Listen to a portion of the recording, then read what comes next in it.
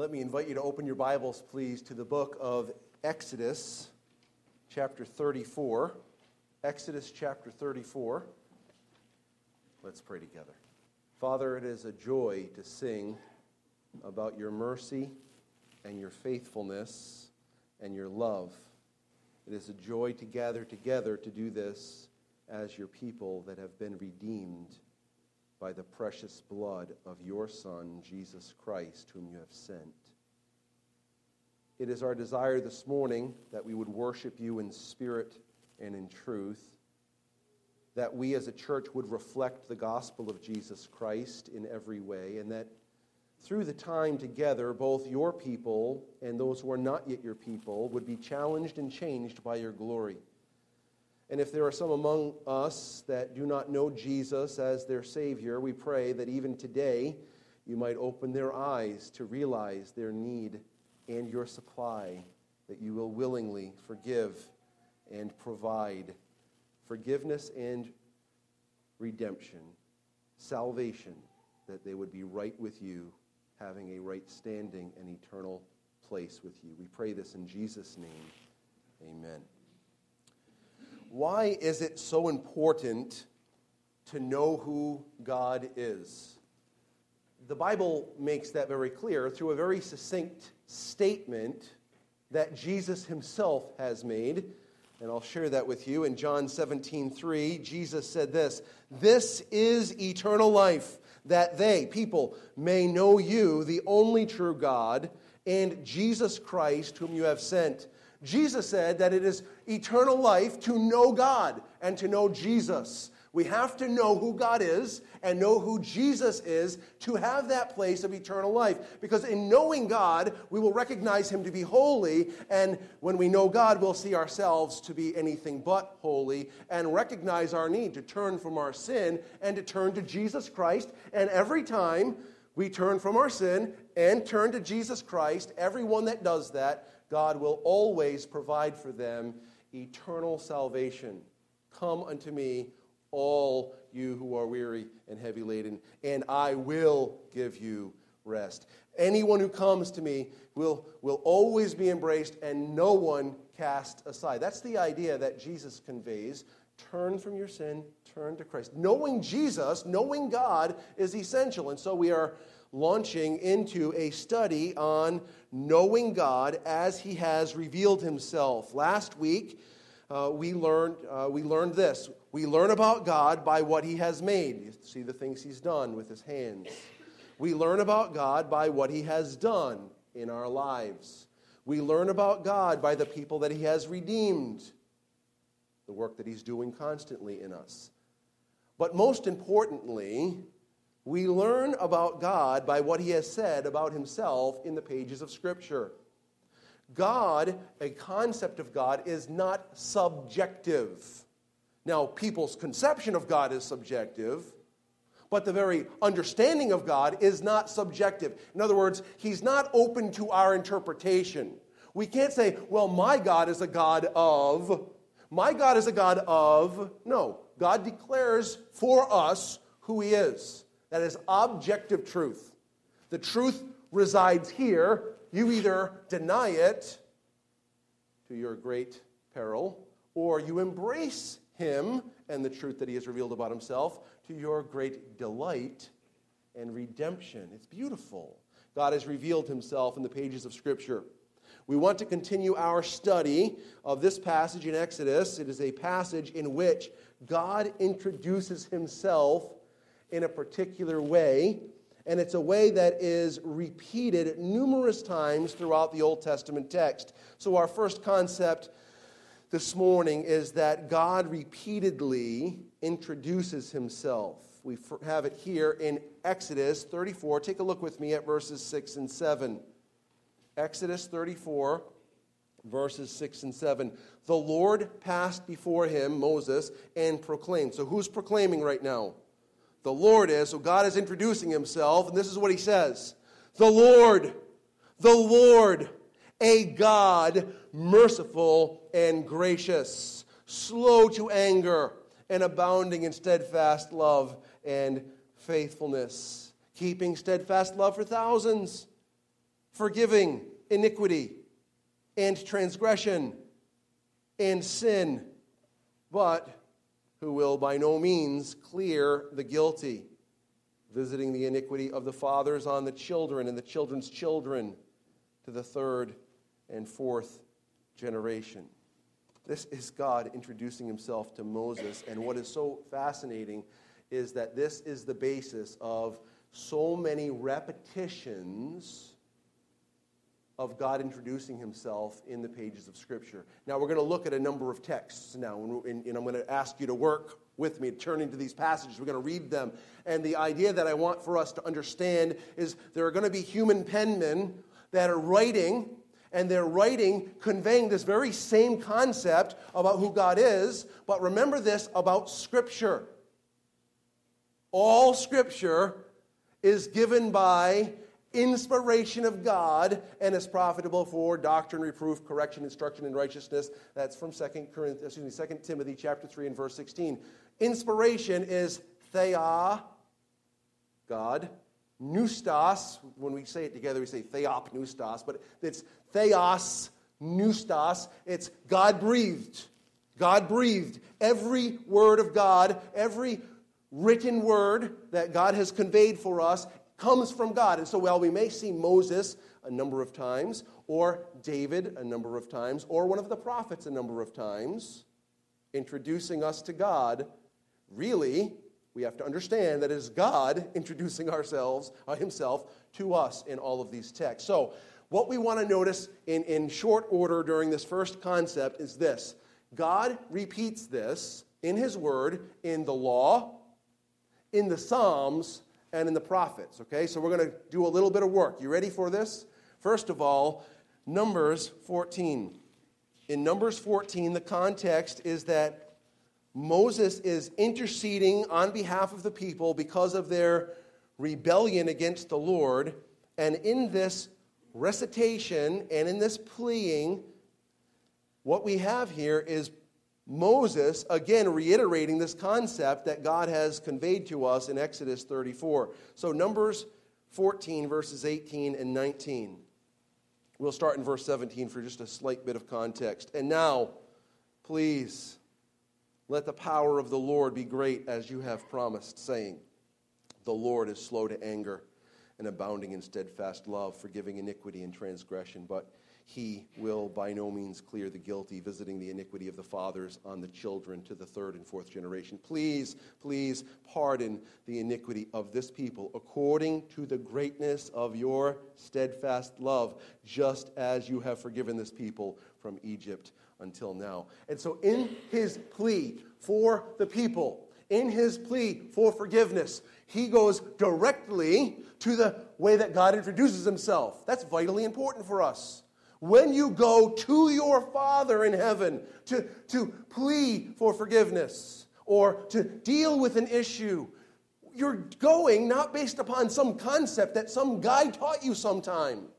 You're going based upon how God has told you who he is. Take a look, please, now at Deuteronomy chapter 5. That's the next book to your right, Deuteronomy chapter 5. We're noticing that this concept of the way God introduces himself is reiterated in the law. In Deuteronomy chapter 5, Moses reiterates the commandments to the people and reminds the people of everything that was going on when those 10 commandments came, the mountain and the quaking and all of these things. He's reiterating this, and he reminds the people of how God introduced himself. Take a look at verses 6 through 10. Deuteronomy 5, 6 and following. I am the Lord your God who brought you out of the land of Egypt, out of the house of slavery. You shall have no other gods before me.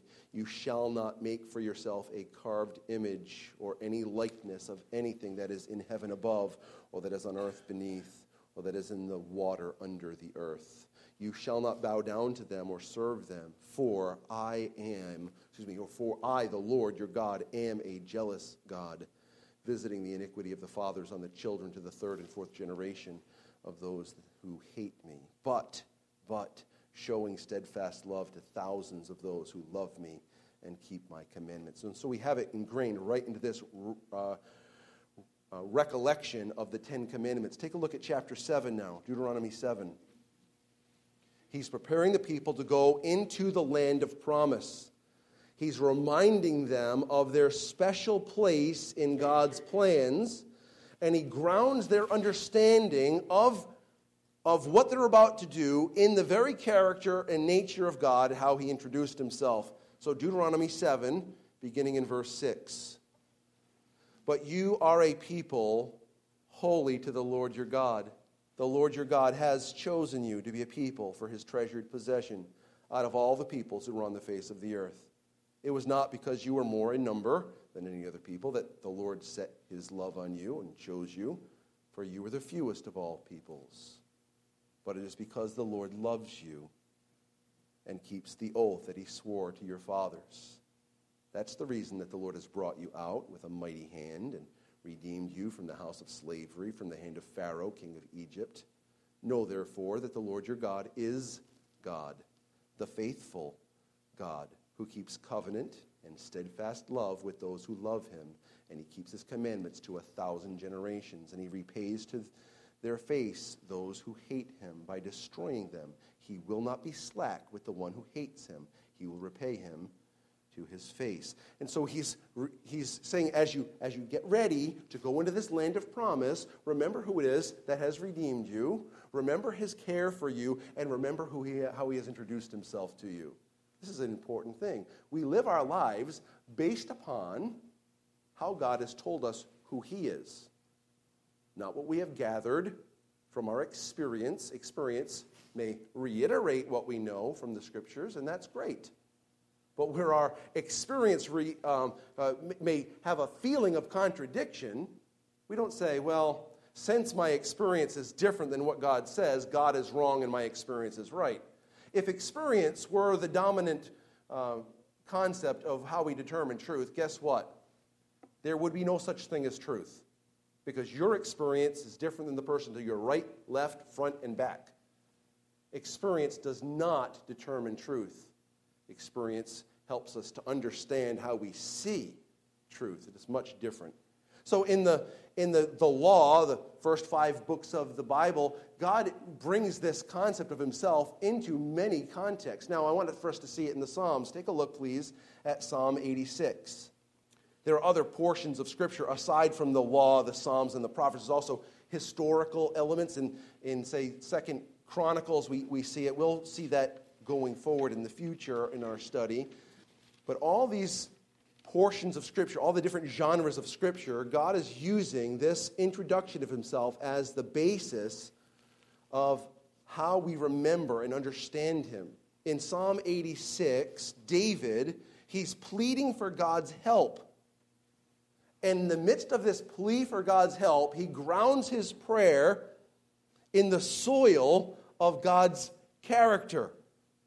It was the basis of his thinking and understanding that God would deliver him. So Psalm 86, look at verses 14 through 17. O Lord, insolent men have risen up against me. A band of ruthless men seeks my life, and they do not set you before them. But you, O Lord, are a God merciful and gracious, slow to anger and abounding in steadfast love and faithfulness. Turn to me. Be gracious to me. Give your strength to your servant and save the son of your maidservant. Show me a sign of your favor, that those who hate me may see and be put to shame because of you, Lord. Because you, O Lord, have helped me and comforted me. So he grounds his plea for help and his confidence of that help in who God is, and it comes right back to Exodus 34. Take a look now at Psalm 103. As David is recounting the benefits of God, he talks about how God forgives sin, but in declaring God's nature, he lets us know that his understanding of God comes right back to this introduction that God gave to Moses back in Exodus 34. Take a look at Psalm 103 and verse 2. Bless the Lord, O my soul, and forget not all his benefits, who forgives all your iniquity, who heals all your diseases, who redeems your life from the pit. He goes on there, but now jump down to verse 6. The Lord works righteousness and justice for all who are oppressed. He made known his ways to Moses, his acts to the people of Israel. The Lord is, what does he say? Merciful and gracious, slow to anger, and abounding in steadfast love. He will not always chide, nor will he keep his anger forever. He does not deal with us according to our sins, nor repay us according to our iniquities. For as high as the heavens are above the earth, so great is his steadfast love toward those who fear him. As far as the east is from the west, so far does he remove our transgressions from us. This is glorious. So he takes that Exodus passage as part of his recounting of God's benefits. And then he broadens out a couple of concepts. The greatness and steadfast love of God reaching to the heavens. And the mercy of God being as far as the east is from the west. And that forgiveness that comes our way. It's beautiful. It's the basis of his worshiping God. Exodus 34, 6 and 7. I might say to you, that passage is important. Are you convinced yet? I suppose you are. If you're a Bible believer, you're already convinced that it's an important passage, but we're not done yet. Take a look at Psalm 111, verses 1 through 4. The psalmist writes, "Praise the Lord. I will give thanks to the Lord within my heart, or with my whole heart, in the company of the upright, in the congregation. Great are the works of the Lord, studied by all who delight in them. Full of splendor and majesty is his work, and his righteousness endures forever. He has caused his wondrous works to be remembered. The Lord is gracious and merciful." Just a little snippet of it, but recited here. Take a look now at Psalm 145. Psalm 145. We read this as our responsive reading, verses 3 through 10. We'll read it one more time for the morning. David, again, is the penman, and he's worshiping God. He is declaring God's glory. He is praising God. And he says in verse 3, all the way down to verse 10, "Great is the Lord, and greatly to be praised, and his greatness is unsearchable. One generation shall commend your works to another, and shall declare your mighty acts. On the glorious splendor of your majesty, and on your wondrous works I will meditate.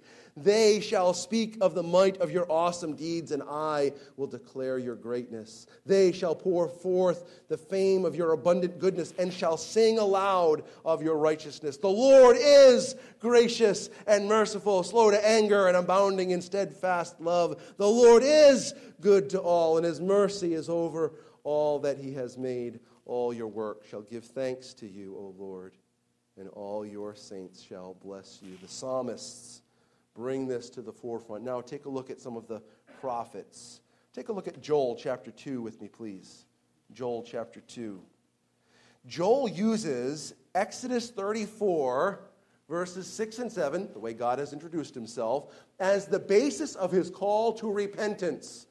So he's using it with the people of Israel, those that are supposed to be God's chosen ones, his called out people, and he is using Exodus 34, 6 and 7, that they would have known about God, to call them to repentance. Joel chapter 2, please. Take a look at verses 12 through 14. "Yet even now, declares the Lord, return to me with all your heart, with fasting, with weeping, and with mourning, and rend your hearts, and not your garments." You know what that means? "Oh, I'm so upset. I'm going to rip my clothes." Well, that's an outward sign that you're upset about what's going on. It's an outward sign of moving toward repentance. And God says, I don't really care about whether your clothes are torn or not. It doesn't do anything for me. Let's do something deeper. Let's deal with your heart of hearts. Let's deal with your inner man. "Rend your hearts and not your garments.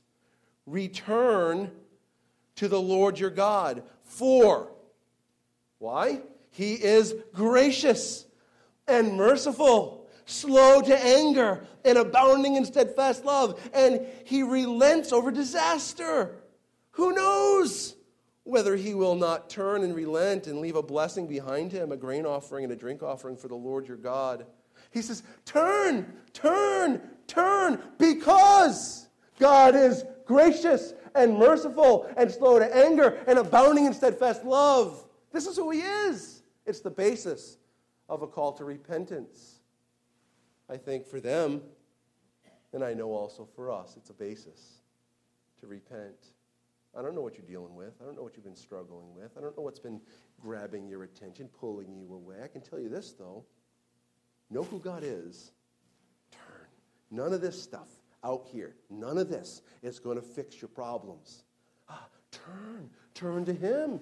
He is abundant in his grace. He is abundant in his mercy. He will forgive and he will grant favor. He will help you, aid you, carry you along, give you the wisdom you need, give you the strength you need. He may not remove all your problems. That's not the point. The point is not, if you turn to God, all of your problems will suddenly be gone. No, you're going to have all the same problems. He might change things a little bit, but you may have all the same problems. But there's a difference about going through problems by yourself in your own resources that never works out, and going through problems being carried along by the one who created heaven and earth and all that in them is. Go through your life with him controlling your life and giving you grace. This is the basis of repentance. Now look at Jonah, please. Jonah. Here's Jonah beefing about the Lord, beefing about what God was going to do. He's complaining that, Lord, the reason I didn't want to go to Nineveh in the first place is because I know what kind of a God you are. I don't like these people. These Ninevites are horrible humans. I knew you'd be merciful. That's why I didn't want to go. And this is how it's grounded. His concept of complaining to God about the repentance of the Ninevites is Exodus 34, verses 6 and 7. Listen to what he says in Jonah 4, verses 1 and 2. But it displeased Jonah exceedingly, and he was angry, and he prayed to the Lord and said, "Oh Lord, is not this what I said when I was yet in my country? That is why I made haste to flee to Tarshish. For I knew that you are a gracious God and merciful, slow to anger and abounding in steadfast love and relenting from disaster. Therefore, O Lord, please take my life from me. It's better for me to die than to live." Now, he's pretty bitter and broken, and this is not good. However, his concept comes back from Exodus 34. And so also does the concept in Nahum. Nahum is the sequel to Jonah. Take a look at Nahum chapter 1. So, we can't understand every reason why God does what he does, but we have some conception, right? That we have opinions and we see what God says. God relented from destroying Nineveh. He wanted to demonstrate his mercy and grace. There comes a point when a people, their sin arises to a certain level, and then God says, okay, that's it, now judgment's coming. We're going to come to that in just a moment. We're going to read Nahum, chapter 1, verses 1 through 3, where God conveys that Nineveh will now be judged because their sin reached a certain level. Look at what it says, verse 1 of Nahum 1. An oracle concerning Nineveh, the book of the vision of Nahum of Elkosh. The Lord is a jealous and avenging God. The Lord is avenging and wrathful. The Lord takes vengeance on his adversaries and keeps wrath for his enemies. The Lord is slow to anger and great in power, and the Lord will by no means clear the guilty. His way is in the whirlwind and storm, and the clouds are the dust of his feet. We can't dive into this terribly deeply. But do you see Exodus 34 in here? Exodus 34, where God introduces himself, is how God says, I'm coming, Nineveh, and my judgment is just. I've already told the world who I am. I've already told the world who I am. And so we do have to have a slight pause because, you're looking at God now conveying a different element of his of his character than the mercy and grace and love that everyone is so happy to talk about. He's talking about by no means clearing the guilty. There comes a point among a people where God says, my long suffering has been fulfilled. My patience with certain activities has come to its completion. It's not that God runs out of long suffering, it's that it completes. There's a difference between the two. It's not like, oh, I've held my anger all this time, and now I can hold it no longer. It's not Popeye the Sailor Man. It's been filled. And in his long suffering, when it's fulfilled, there are some other attributes of God that are demonstrated. And I'll remind you of this with just a few scripture passages, and we're going to move on. God is promising to Abraham and his descendants a land. You remember that in Genesis 12, etc.? And a reiteration of that comes in chapter 15. And he says, there's a day coming that I will let you have this land. But listen to how he says it. In chapter 15 of Genesis and verse 16. They shall come back, the people shall come back here in the fourth generation. Why not now, Lord? Here's the reason. For the iniquity of the Amorites is not yet complete. You know what that means? I will give them some more time to fill up the cup of their iniquity. And when their cup comes to its full, then my just judgment will come. Jesus mentioned it this way in Matthew 23:32. Fill up then the measure of the guilt of your fathers. There comes a point where the sin reaches a certain level, and so God says, okay, my long suffering has been completed, and now my judgment will arrive. He does it in Amos as well, and he does it very interestingly. If you want to read Amos chapters 1 and 2 later, it'd at least fill this concept out for you. God speaks through Amos. It's almost like this courtroom setting, and he goes through these people groups all around the people of Israel, people that have harmed his people. And he says, with this same formula, for 3 transgressions of, name the people, and for 4, I will not revoke the punishment of this people. He goes and all around them, and so like the people are hearing this message, and they're like, yeah, get them. Yeah, they've been hurting us. They've been suppressing us, oppressing us. They've been causing problems. Yeah, get them, all around. And then it comes for, this was written to the southern tribes, and they hated the northern tribes. You come to the northern tribes, and God says, for 3 transgressions and for 4, I will not revoke my judgment on Israel. And they're kind of like, it's a little uncomfortable, but I don't like them anyway. So, yeah, get them, but they're your people. So there's, I think, some mixed emotions. Then you get to verse 4 of chapter 2, and it says this, thus says the Lord, for 3 transgressions of Judah and for 4, I will not revoke the punishment, because they have rejected the law of the Lord and have not kept his statutes. But their lies have led them astray, those after which their fathers walked. So even against God's people, this generic grouping of people, not everyone in that grouping are regenerated people that know Jesus Christ or know God in his saving ways, but they're amongst that community. And God says, because of your sin, I'm going to judge. So that was a little bit of a side trail coming back to Nahum. We're reading Nahum, and God says, I'm bringing my judgment. And what's the reason? Well, in Jonah, God was relenting that judgment and causing them to turn to himself. But in Nahum, there's judgment coming. Why is this? Because there's a measure of sin that reaches the top of the cup, and it starts to spill over, and God's judgment comes.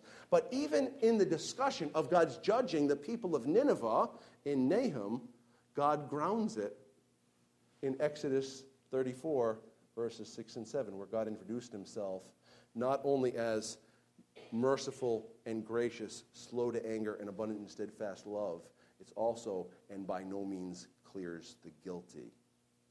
We're going to come to that in coming weeks. The question, it's a logical question. You're saying, well, he's merciful but doesn't clear the guilty. Well, how does that work? Well, there's a way that a person has their guilt removed. Are you one of those? Are you one of those who has had your guilt removed? Oh, thank you, Lord. I have been a beneficiary of God's mercy and grace, not because I'm good. That would not be what mercy and grace brings.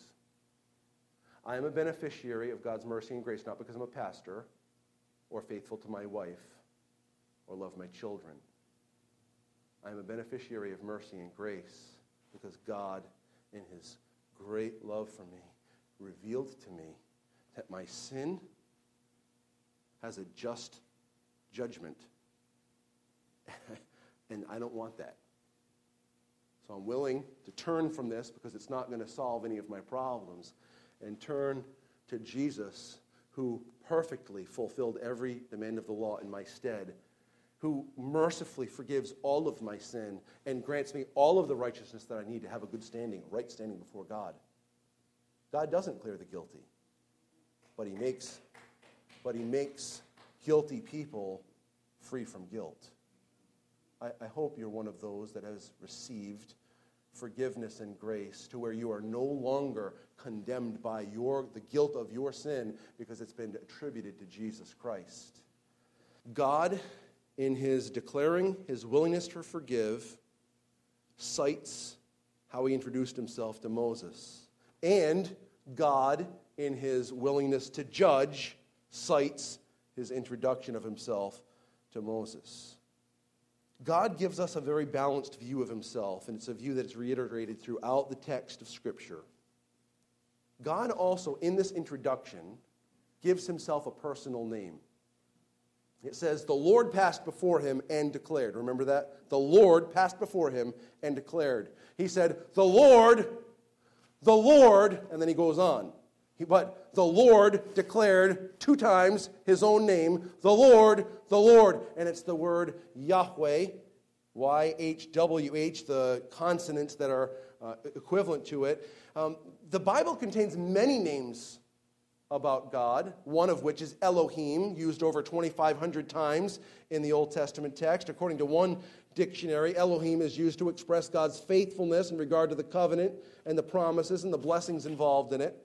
God uses the name El Elyon in Genesis 14 when Melchizedek is encountering Abraham, and Melchizedek says, God Most High. I'm worshiping God Most High. That's El Elyon. And then we're introduced to God this way as El Shaddai, God Almighty. You can see that in Genesis 17:1, where the Bible says, when Abraham was 99 years old, the Lord appeared to Abram and said to him, I am God Almighty. Walk before me and be blameless. So God is the sovereign ruler over all. He's introduced to us as El Olam, the eternal one. God transcends all temporal limits. We're introduced to God as El Gibor in Isaiah 9:6. The mighty God, the mighty God. We're introduced to God as El Roi. It's a tough one to say. El Roi. That is the one who sees, the God who sees, and the implication, the God who knows. This designation of God is used in Genesis chapter 16 by Hagar. Listen to what that text says. So she called the name of the Lord who spoke to her. You are a God of seeing. For she said, truly, here I have seen him who looks after me. Oh, that deserves some meditation, folks. Hagar is the handmaiden of Abraham's wife. She's running, and God lets her know, I'm not forgetting you. I haven't forgotten you. And she, this simple servant, says, you're a God who sees. Think about that later on today when you're going about your business. We have a God who sees. The word Yahweh, contained back in Exodus 34, verses 6 and 7, is a 4-letter word, and I've been waiting for like years to use this. It's the ineffable tetragrammaton. It's the unspeakable four-letter word. It's used over 5,300 times in the Old Testament. Most frequent name of God, and it's his most personal name. Take a look with me, please, at Ezekiel 37. In Ezekiel 37, the first portion of the chapter, there's a vision of a valley of dry bones. Then there's an object lesson concerning some sticks. And then he interprets this vision of the sticks, or the illustration of the sticks, in verses 18 and following. Listen to what he says. And when your people say to you, will you not tell us what you mean by these? Taking the two sticks and making them one. Say to them, thus says the Lord God, behold, I am about to take the stick of Joseph, that is in the hand of Ephraim, and the tribes of Israel associated with them, and I will join with it the stick of Judah, and make them one stick, that they may be one in my hand. When the sticks on which you write are in your hands before their eyes, then say to them, thus says the Lord God, behold, I will take the people of Israel from the nations among which they have gone, and will gather them from all around, and bring them to their own land. I will make them one nation in the land on the mountains of Israel. And one king shall be king over them all, and they shall be no longer two nations, and no longer divided into two kingdoms. They shall not defile themselves any more with the idols, or with their idols, and their detestable things, or with any of their transgressions. But I will save them from all their backslidings in which they have sinned, and will cleanse them. And they shall be my people, and I will be their God. My servant David shall be king over them, and they shall all have one shepherd. They shall walk in my statutes and be careful to obey my statutes. Rules and statutes, you see that. Verse 25, they shall dwell in the land that I gave to my servant Jacob, where your fathers lived. They and their children's children shall dwell there forever. And David, my king, shall be their prince forever. I will make a covenant of peace with them. It shall be an everlasting covenant with them, and I will set them in their land and multiply them. I will set my sanctuary. Listen, I will set my sanctuary. That's where I dwell. In their midst. How long? Forevermore. My dwelling place shall be with them, and I will be their God, and they shall be my people. Listen to what verse 28 says. Then the nations will know that I am the, what does it say? Now that, wherever you see the all caps Lord, that's where Hebrew Yahweh is. The people all around you will know that I am Yahweh, your God, the God who dwells with you, when my sanctuary is in their midst forever. The Lord who sanctifies Israel. I am the Lord who sanctifies Israel. At the end of Ezekiel, in chapter 48 and verse 35, it says that the name of the city from that time on shall be, listen, the Lord is where? Where? Where? Who is there? Where? With his people. And this gives us a little bit of a vision toward Revelation 21. I will dwell with my people. They'll be my people. I will be their God. This is Yahweh, the one who dwells with his people. And the way he will be known throughout all of eternity, according to two passages in Jeremiah, it's almost the exact same rendering. Jeremiah 23:6, in his days Judah will be saved and Israel will dwell securely, and this is the name by which he, God, will be called. The Lord is our righteousness. Yahweh Tzidkenu. Righteousness. The righteous God, the Lord who is our righteousness. Jehovah Tzidkenu. And the same thing in Jeremiah 33:16. In those days Judah will be saved and Jerusalem will dwell securely. And this is the name by which it will be called. The Lord is our righteousness. The name that God chooses to to have all throughout all of eternity as he dwells among his people, the ones he has sanctified, is Yahweh. And this is how he introduces himself to Moses. And now remember the setting. Moses has brought the people out by God's grace. They've crossed the Red Sea. They've celebrated. They've been given instructions about God's law and the ways to live. Then Moses is called up the mountain. And in the process of that, the people sin as they think, I don't know what's happened to this Moses guy. So they demand an idol to be made by Aaron. Aaron foolishly says, well, I don't know how this happened. I threw the gold into the fire and this calf popped out. I don't know how that happened. Even though the text tells us that he formed the thing. God says, that's it. Cup's full. Moses said, no, cup's not full. You promised. This is a looking world. You promised, and people are watching. God says, well, okay, I'll send you in, but I'm not going. No, Lord, we can't go without you. Okay, I'll go. Lord, show me your glory. Show me your glory. Well, you can't see my face, but I'll give you a little glimpse. And the Lord passes before him. And he passes before him. He says, the Lord, merciful, gracious, slow to anger, abounding in steadfast love for generations. The Lord calls himself by his personal name. It reveals his faithfulness. It reveals his personal nature. It reveals his redeeming nature. And it reveals his enduring nature. This is the name he'll be known throughout all of eternity. The Lord, our righteousness. Not just the Lord, the righteous one, but the Lord, our righteousness. And this goes toward his merciful character. God describes himself as merciful. We do not have time to talk about it.